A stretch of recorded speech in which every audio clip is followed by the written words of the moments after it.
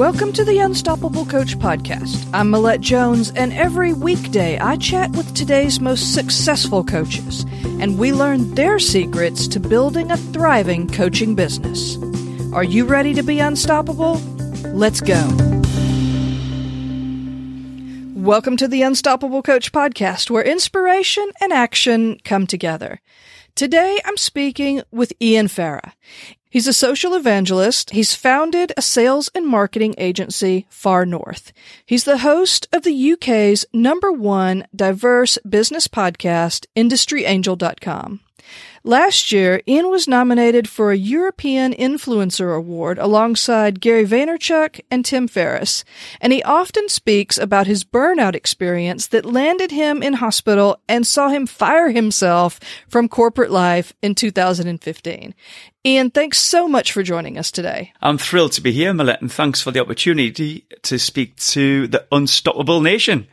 Now, before we jump into more about your business, I would love it if you would tell us a little bit about your background, maybe some of the things you like to do when you're not working. Oh, right. Okay, that's a good one. So I'm really into sport and trying to keep myself fit, which is hard at 42 with 2 kids, but I do a lot of running and cycling and swimming, and mainly it's to keep myself sane. So I do a lot of thinking. I do a lot of content writing, such as blogs, when I run. So I come back from a run after 30 minutes and then suddenly hit the keyboard and I'm rattling away with a blog article. So outside of the business, I do a lot of outdoor activities. You know, everybody loves to be inspired by people's journey. So I want to focus first on your business journey. How long has coaching been an aspect of your business, and what really led you to start coaching in the first place? Wow, Millette, I could talk about this for a long time. So I've been in the coaching world since 2015.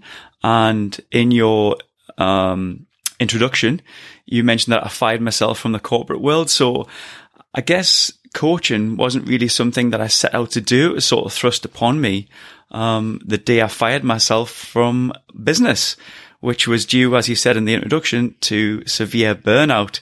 So I kind of learned some valuable lessons after that, and I took a little bit of time out, and I thought, what's my calling? What do I really want to do? What do I really enjoy? And coaching was something that I really wanted to get into. So were you doing any coaching in your corporate career, or was this a complete shift? Well, I kind of skirted over quite a bit. That was a bit of a potted history, but yeah. So basically, I was the commercial director for a software company.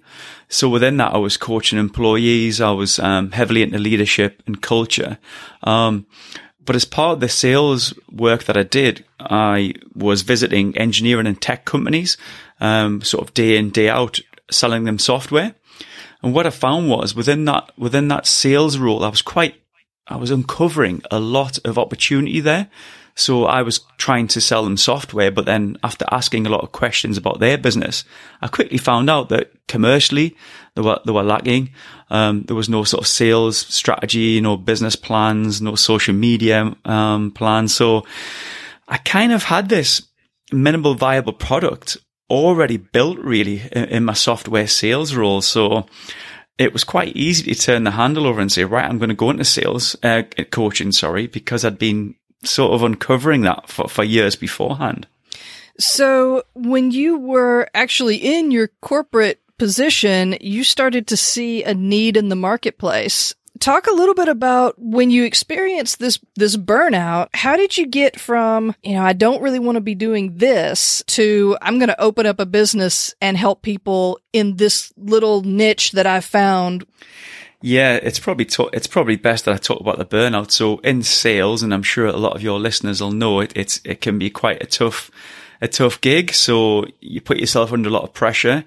You're incentivized by commissions and bonuses. And I was the type of guy who had the money spent before I'd earned it. So, talking about putting a new conservatory on your house or new decking or going on vacation with the family. So I was putting myself under a lot of pressure to hit these targets. And unfortunately, I had quite severe burnout 2 or 3 times, collapsing, a lot of anxiety. I had a big mortgage to cover. And I just felt that from a family point of view, I needed to sort of, bring home the bacon, really. And I just put myself under too much pressure. Even bad things like I was taking beta blockers to go into meetings, and I didn't want to take vacations in case I missed on an opportunity. So, going from that world to coaching was just something that I just thought I need a new challenge, and I don't want to have all the kind of baggage that comes with it, because in my world at the moment, coaching, it's so rewarding that you go into an organization, you uncover some potential issues and opportunities, and then you help them through it without those pressures in place, really, that I was facing in the sales world. Well, when you get a business going, I mean, as an entrepreneur, to me, there is a lot of pressure. There's still a lot of pressure. Can you talk a little bit about, maybe a disappointment or just a low point that you experienced as you were getting your business going? It's a really good point you make, and lots of people have said that to me, that, hold on, Ian, you were in a 6-figure salary in the corporate world. Nothing's a bother. If you didn't make any money that month, you were still going to get your paycheck. And now you've started a company with a large mortgage, 2 kids from scratch, no existing client base. What were you doing? And, you're right. It is a pressure, but it's a different kind of pressure. It's your pressure. It's for me.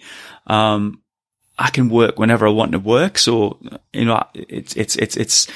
it's a few hours ahead here in the UK, but I can work on an evening whilst my family is doing their activities, and I can pick things back up again till midnight. So I'm kind of my own boss with its own little pressures, and it's different pressure. Mm-hmm. I often say to people, I've never kind of worked as hard. I've never earned as less, but I've never been as happy, if that makes sense. Right. So yeah, and you do face disappointments, especially in the early days when you're trying to uncover what your business is going to do. Quite often you pivot. So I've pivoted my business a few times where I began to work with companies, and I thought, right, I'm going to deliver a new website to them. I'm going to deliver a new branding. I'm going to do a social media marketing plan. And then you end up pivoting. You end up becoming a more of a coach, and you help them in a culture point of view or a leadership point of view. So yeah, I've pivoted quite a few times, but along the way, I have felt disappointment because I don't know about you, Millette, but I get a little bit let down by people that unfortunately not everybody plays fair in this world, Right. And what I've found is even things like paying promptly. We're small businesses, we're solopreneurs, our listeners out there will be working for themselves, and they maybe can't afford to go 30, 60, 90 days sometimes without being paid. And I just get a little bit disappointed when people that have small businesses don't understand that you're also a small business, and they don't pay as promptly as they should. Mm-hmm. A couple of things that you've said that I want to hit on. The idea of the pressure is, it's your own pressure, and that's different from being in corporate, but it's still pressure. I mean, there's still this idea that we can still get burned out, or we can at least become, really consumed with our work. So how do you find a balance between, like you said, working until midnight just because that's when it really works well for you, and then balancing that with the self-care that we have to make sure that we get so we don't hit a wall? It's an excellent question. And it's something that I don't think there's an answer to, Millette. I don't think there's that sort of silver bullet where you say, this is what you do. You have to switch off here. You don't take your phone there. You must have a vacation. I don't think you can put them things in place. I just think it's one of those things where you be mindful and you listen to yourself. So for instance, last week I took a vacation. My family, we went to the Lake District here, beautiful mountainous place in the UK.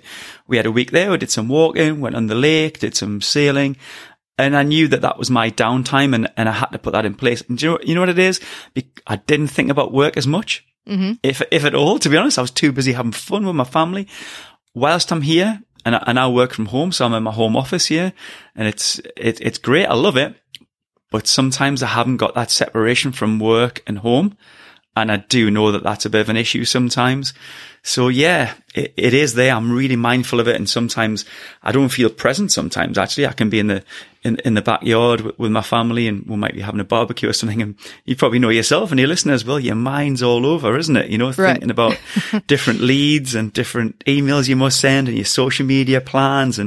But this is what it is. This is the world you choose. I mean, that is a hell of a lot better than being in Shanghai for 2 weeks or being sent to the Middle East at short notice, which was my world in the past. So yeah, this is a bit better. Well, something else that you said that I'd like to unpack just a little bit is you talked about when you got started, you made some pivots. So can you tell us a little bit about just that mindset of maybe not being so dead set on this is what my business has to look like, but being open to making shifts if they make sense? Definitely. I do a lot of coaching around the business model canvas. I don't know if you've come across those at all. Mm-hmm.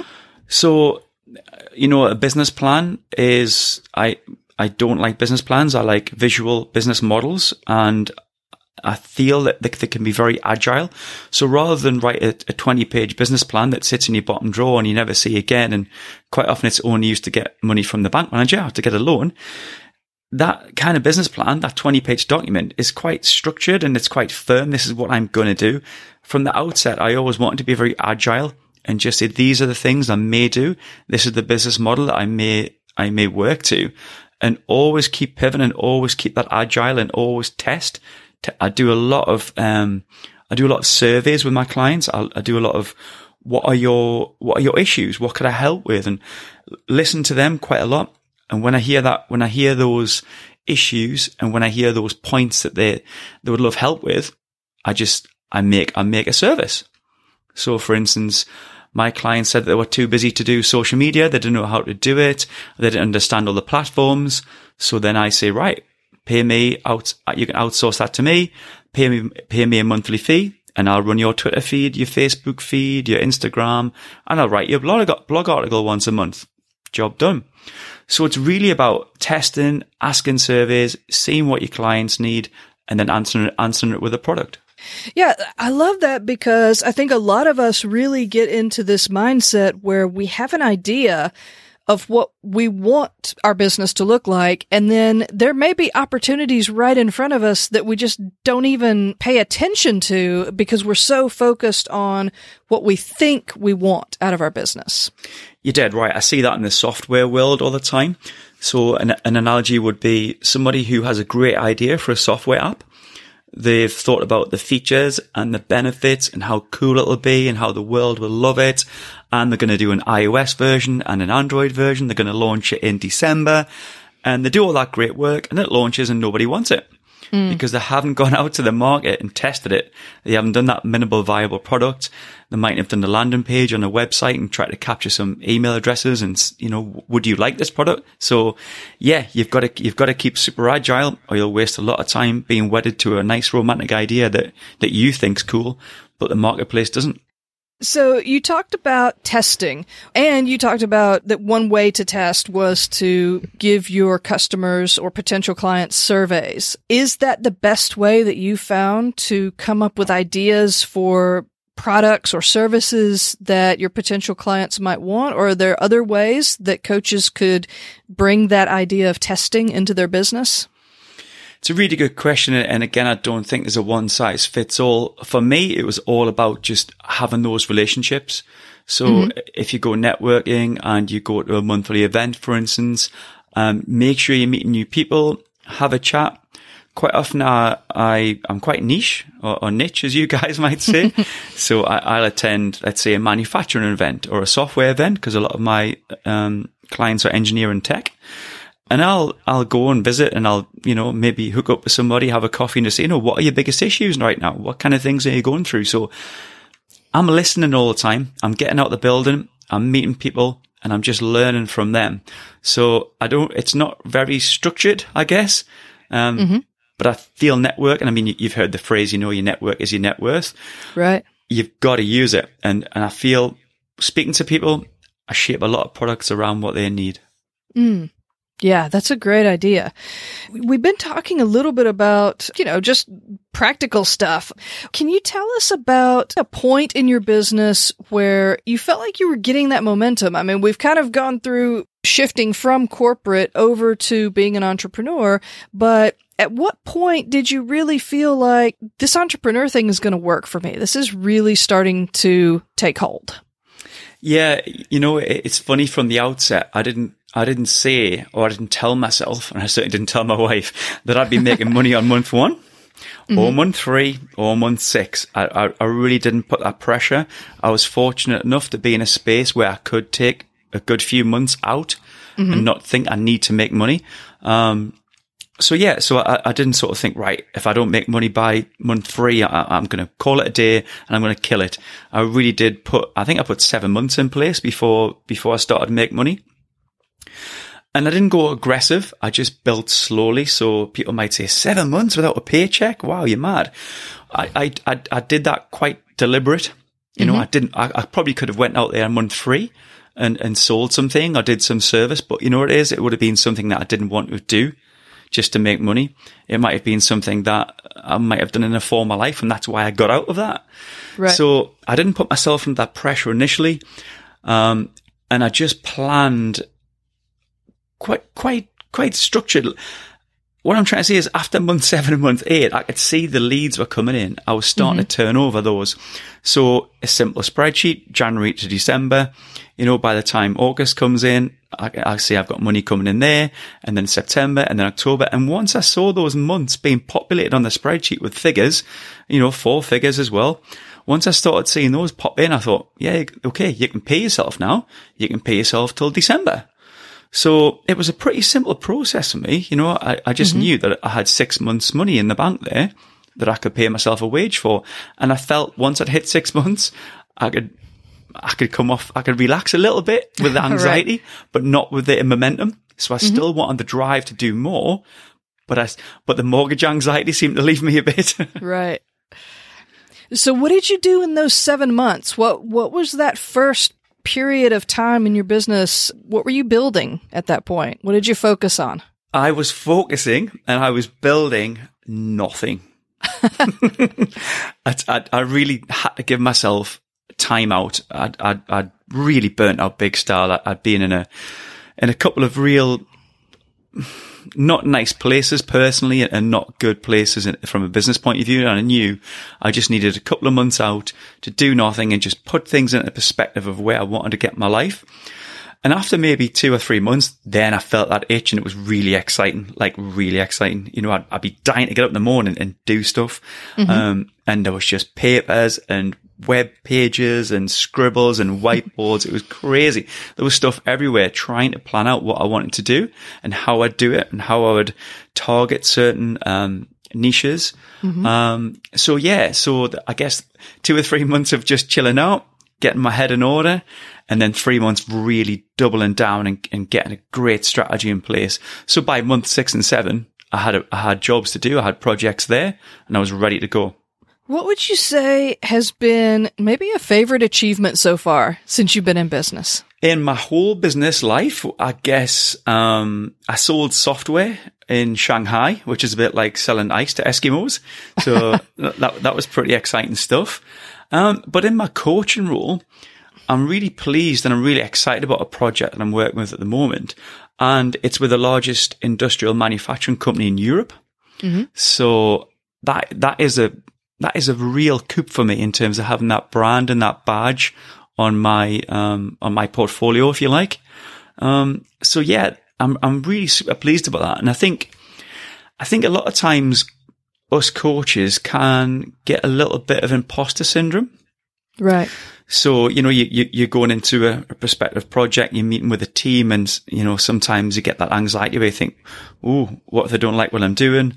What if I can't do it? What if they say yes and then I've got to deliver and I cannot do that? And you just got to pull your game face on and just, knuckle down and just kick that imposter out and get on. So, winning that project with that large engineering company really sort of hit home that yes, you can do it. And I have been delivering things for them and it's been going well. But I think as a coach, sometimes on your own, you're going to get that imposter syndrome creeping in and it's up to us to kick it out.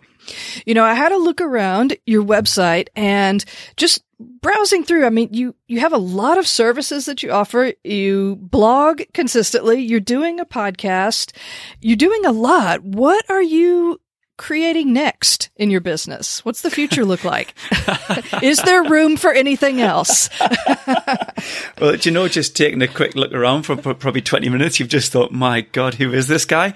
It's because my head is like a Twitter feed. I'm just got so much going on, and that's why I need to run, Millette. If I don't run, honestly, seriously, if I don't run, I just go crazy.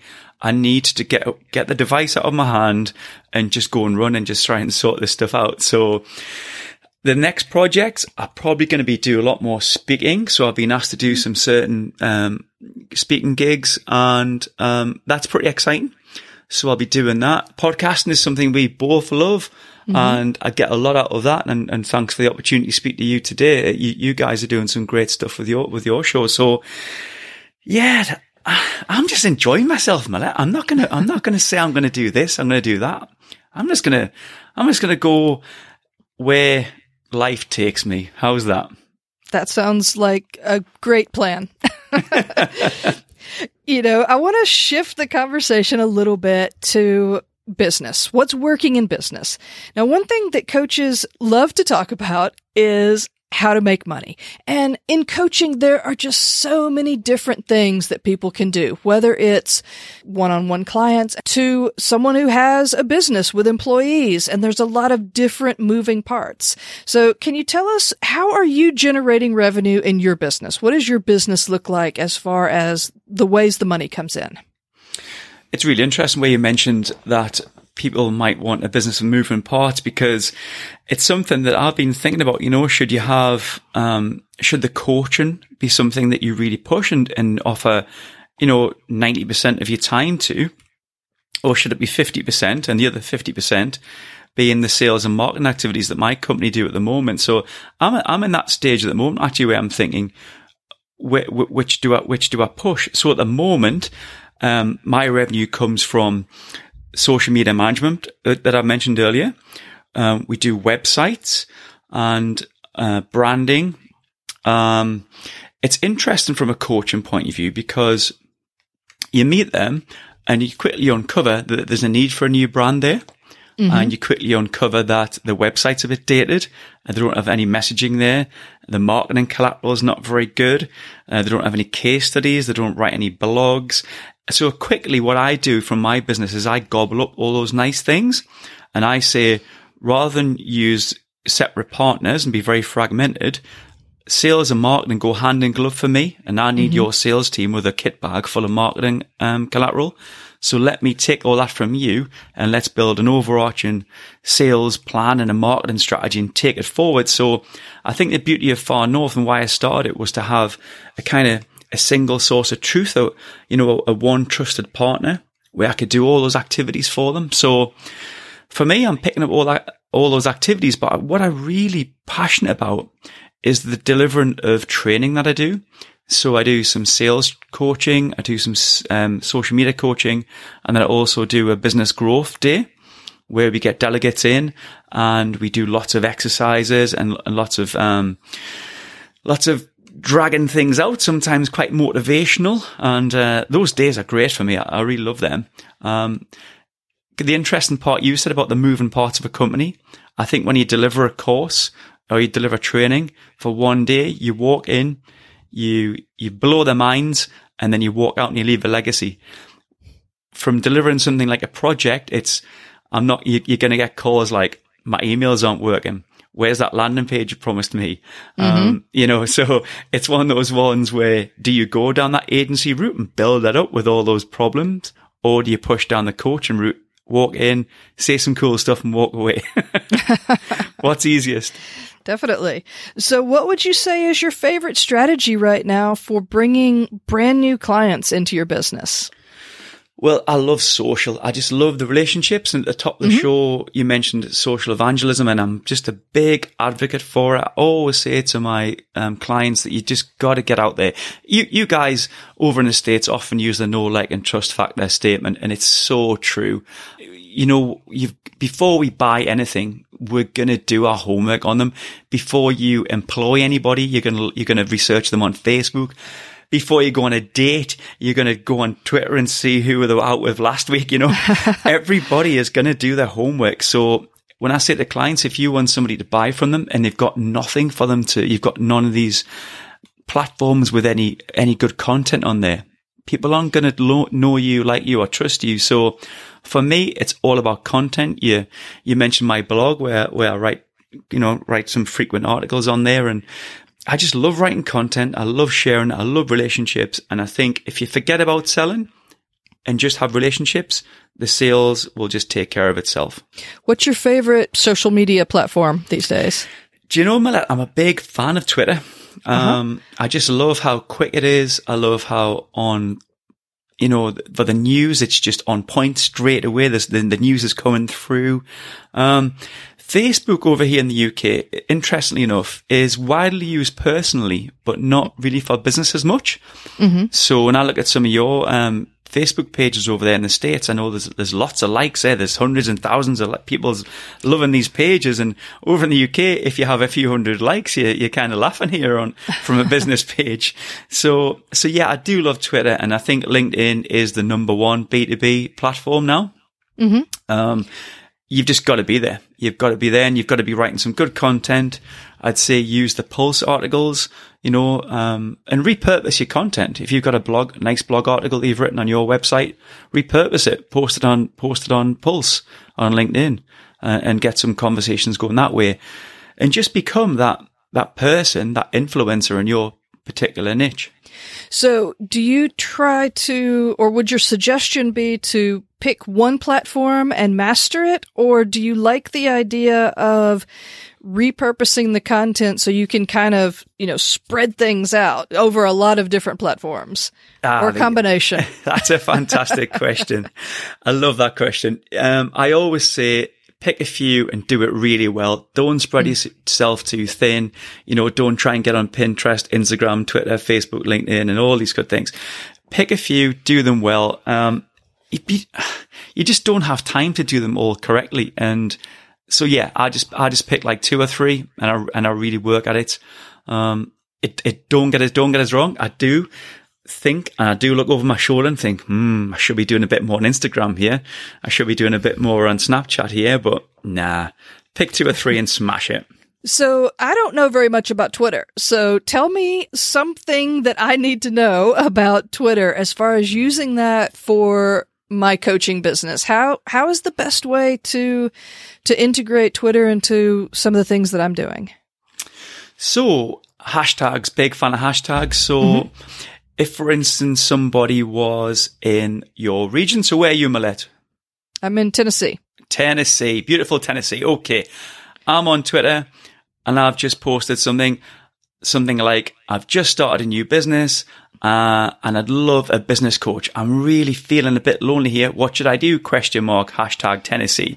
You can search on business coach. You can search it in a radius of Tennessee, and you can then you can read back all those different results. And there could be 5, 6, 7 people looking for a new website in Tennessee or whatever. So those search results are quite powerful. So do you suggest not just posting your content on Twitter, but also using it as a mechanism for finding potential people to connect with?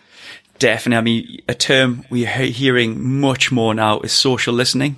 So a lot of that is going on. So, if you have your, Google alerts and things like that set up where you can listen to certain keywords that are happening across there. But yeah, you said something really good there, which was about listening, because a lot of social media now is very much broadcasting, and there's just too much content out there. You've got to listen. And I often say this on LinkedIn as well. People say, I don't get how LinkedIn works. I posted something, I had, 10,000 impressions and 2 likes and 1 comment. Well, that's because you're not commenting on other people's stuff. It's really simple. To be engaging, you've just got to engage. You've got to share, you've got to put, it's like karma, isn't it? It's good karma. If you want people to comment and like and share your stuff, you've got to do the same. So it's about get those relationships. Don't have a multitude of followers. Get some good quality followers in there and build up your network. So how do you put that into your business day? Do you actually set aside time to get on social media, or have you just gotten yourself to the point where you just sort of hop on here and there, or are you strategic about when you do it and how you do it. Now, I'm going to say, yes, Millette, I'm so strategic. I put down 30 minutes in the morning, 30 minutes in the afternoon, and 30 minutes in, nah, man, I'm not. I am quite responsive. But I do say this to clients. If you have a social media plan, you must have Monday, Tuesday, Wednesday, Thursday, Friday, okay? And Saturday and Sunday, but we'll get on that later on. Have them lined up, know exactly what you're going to post across those days and what times. The reason I say that is because you might post a funny GIF on a Friday and it might get a lot of response, a lot of interaction. You might post a nice blog article on a Wednesday morning, and you might do, I don't know, a picture of yourself on Monday with a little motivational quote on. Now, what I say to clients is switch these around, keep this going. So that GIF that you posted on Friday, try it on Monday morning. The Monday morning motivational thing, try it on a Tuesday afternoon. And after a week or so, you'll know what things work best on what days. And then it's just rinse and repeat. Now, how much of this is business and how much is more like letting people peek into your personal life, if you will? That's a good question. So, we mentioned that know, like, and trust factor, and I'm a big fan. I wear my heart on my sleeve, Millette. I just tell it how it is, and I think people like that. I think people like that about coaches, where they don't. You've got to be humble in this game. You've got to listen a lot, be very humble, not be a know-it-all. And I love to post pictures. I mean, I posted pictures on Twitter last week when I was driving a boat, a bit like Miami Vice back in the day, and just daft things like that, So yeah, it's a bit of both. You've got to humanize your brand. Yeah, that's good. Definitely. And I know that some people just strictly stick with business because that feels, I don't know, that's something that you can do easily. You're in business, you can post your business stuff, and then people get a little bit nervous maybe about what should I post? How much should I post? How deep should I let people into my life? And I guess you just really have to test it out and see. You've just got to put your head above the parapet, really. You're going to get haters. Haters going to hate. You just ignore them. It's like 0.5% out of 100 right. will say something silly. They're just trolls, the keyboard warriors. You just ignore them. You cannot live your life worrying about what someone's going to say or feel or do. You just have to do it. And you know what it is? It gets so easy after a while. Look what you're doing now, Millette, with this podcast. You're doing some great stuff out there. And what if someone says, who does Millette think she is with all these followers and all these download stats and this? And you're not bothered. Right. Who's bothered about that? Just get out there, get your life down there. People say Monday to Friday, I'm going to wear a 3-piece suit and I'm just going to only post business stuff. We want to see you on a Saturday at the ball game or whatever with a big hot dog and a beer in your hand and just, be you. There's no one else you can be. Just be you. Right. That's good. Now that you've built up a successful business, I would love to know, what sort of advice would you have for someone who's just getting started? What would be the very first thing that someone should do if they want to build a successful coaching business? Or is there anything that you wish you had done first? Wow. That's a good question, because if you remember, I took a couple of months to let this sit and crystallize in my mind what I wanted to do. And I think that I always look back on that being the most important thing that I did. And I did some menial things around the house. So I was kind of mowing lawns and cutting back hedges, and I was in the attic sorting through old stuff. And, while you're doing that, you're thinking. It's thinking time. And I did a lot of thinking. So I'd always say to somebody, don't dive head first in.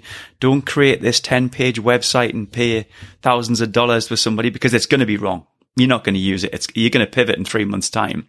So just cool your jets, do a little bit of work, and just let things pan out, because they will change. You will pivot.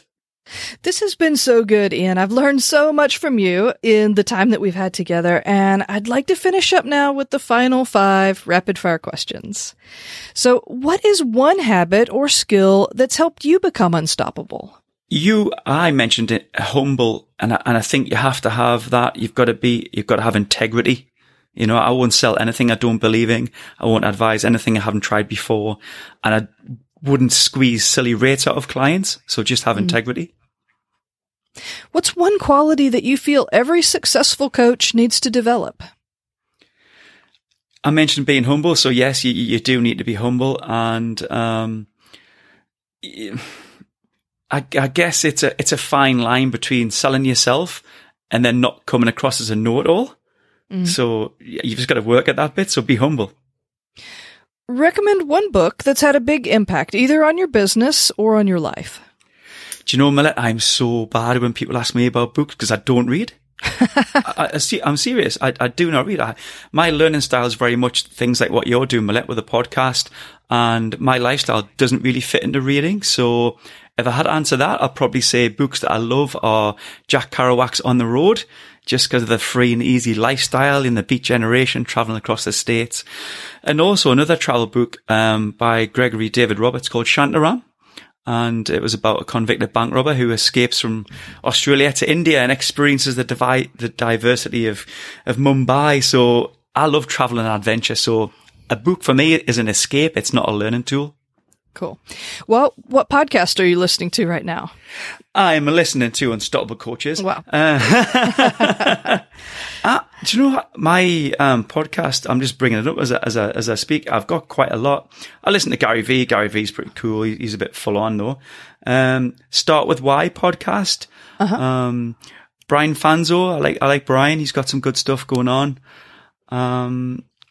And I listen to a lot of things where I can kind of switch off. So things that I'm interested in from a hobby point of view. So soccer teams and that kind of stuff. So I've got about 10 on my iTunes here that I'm subscribed to. Give us one online resource that you think coaches would love to use in their business and that you couldn't do business without.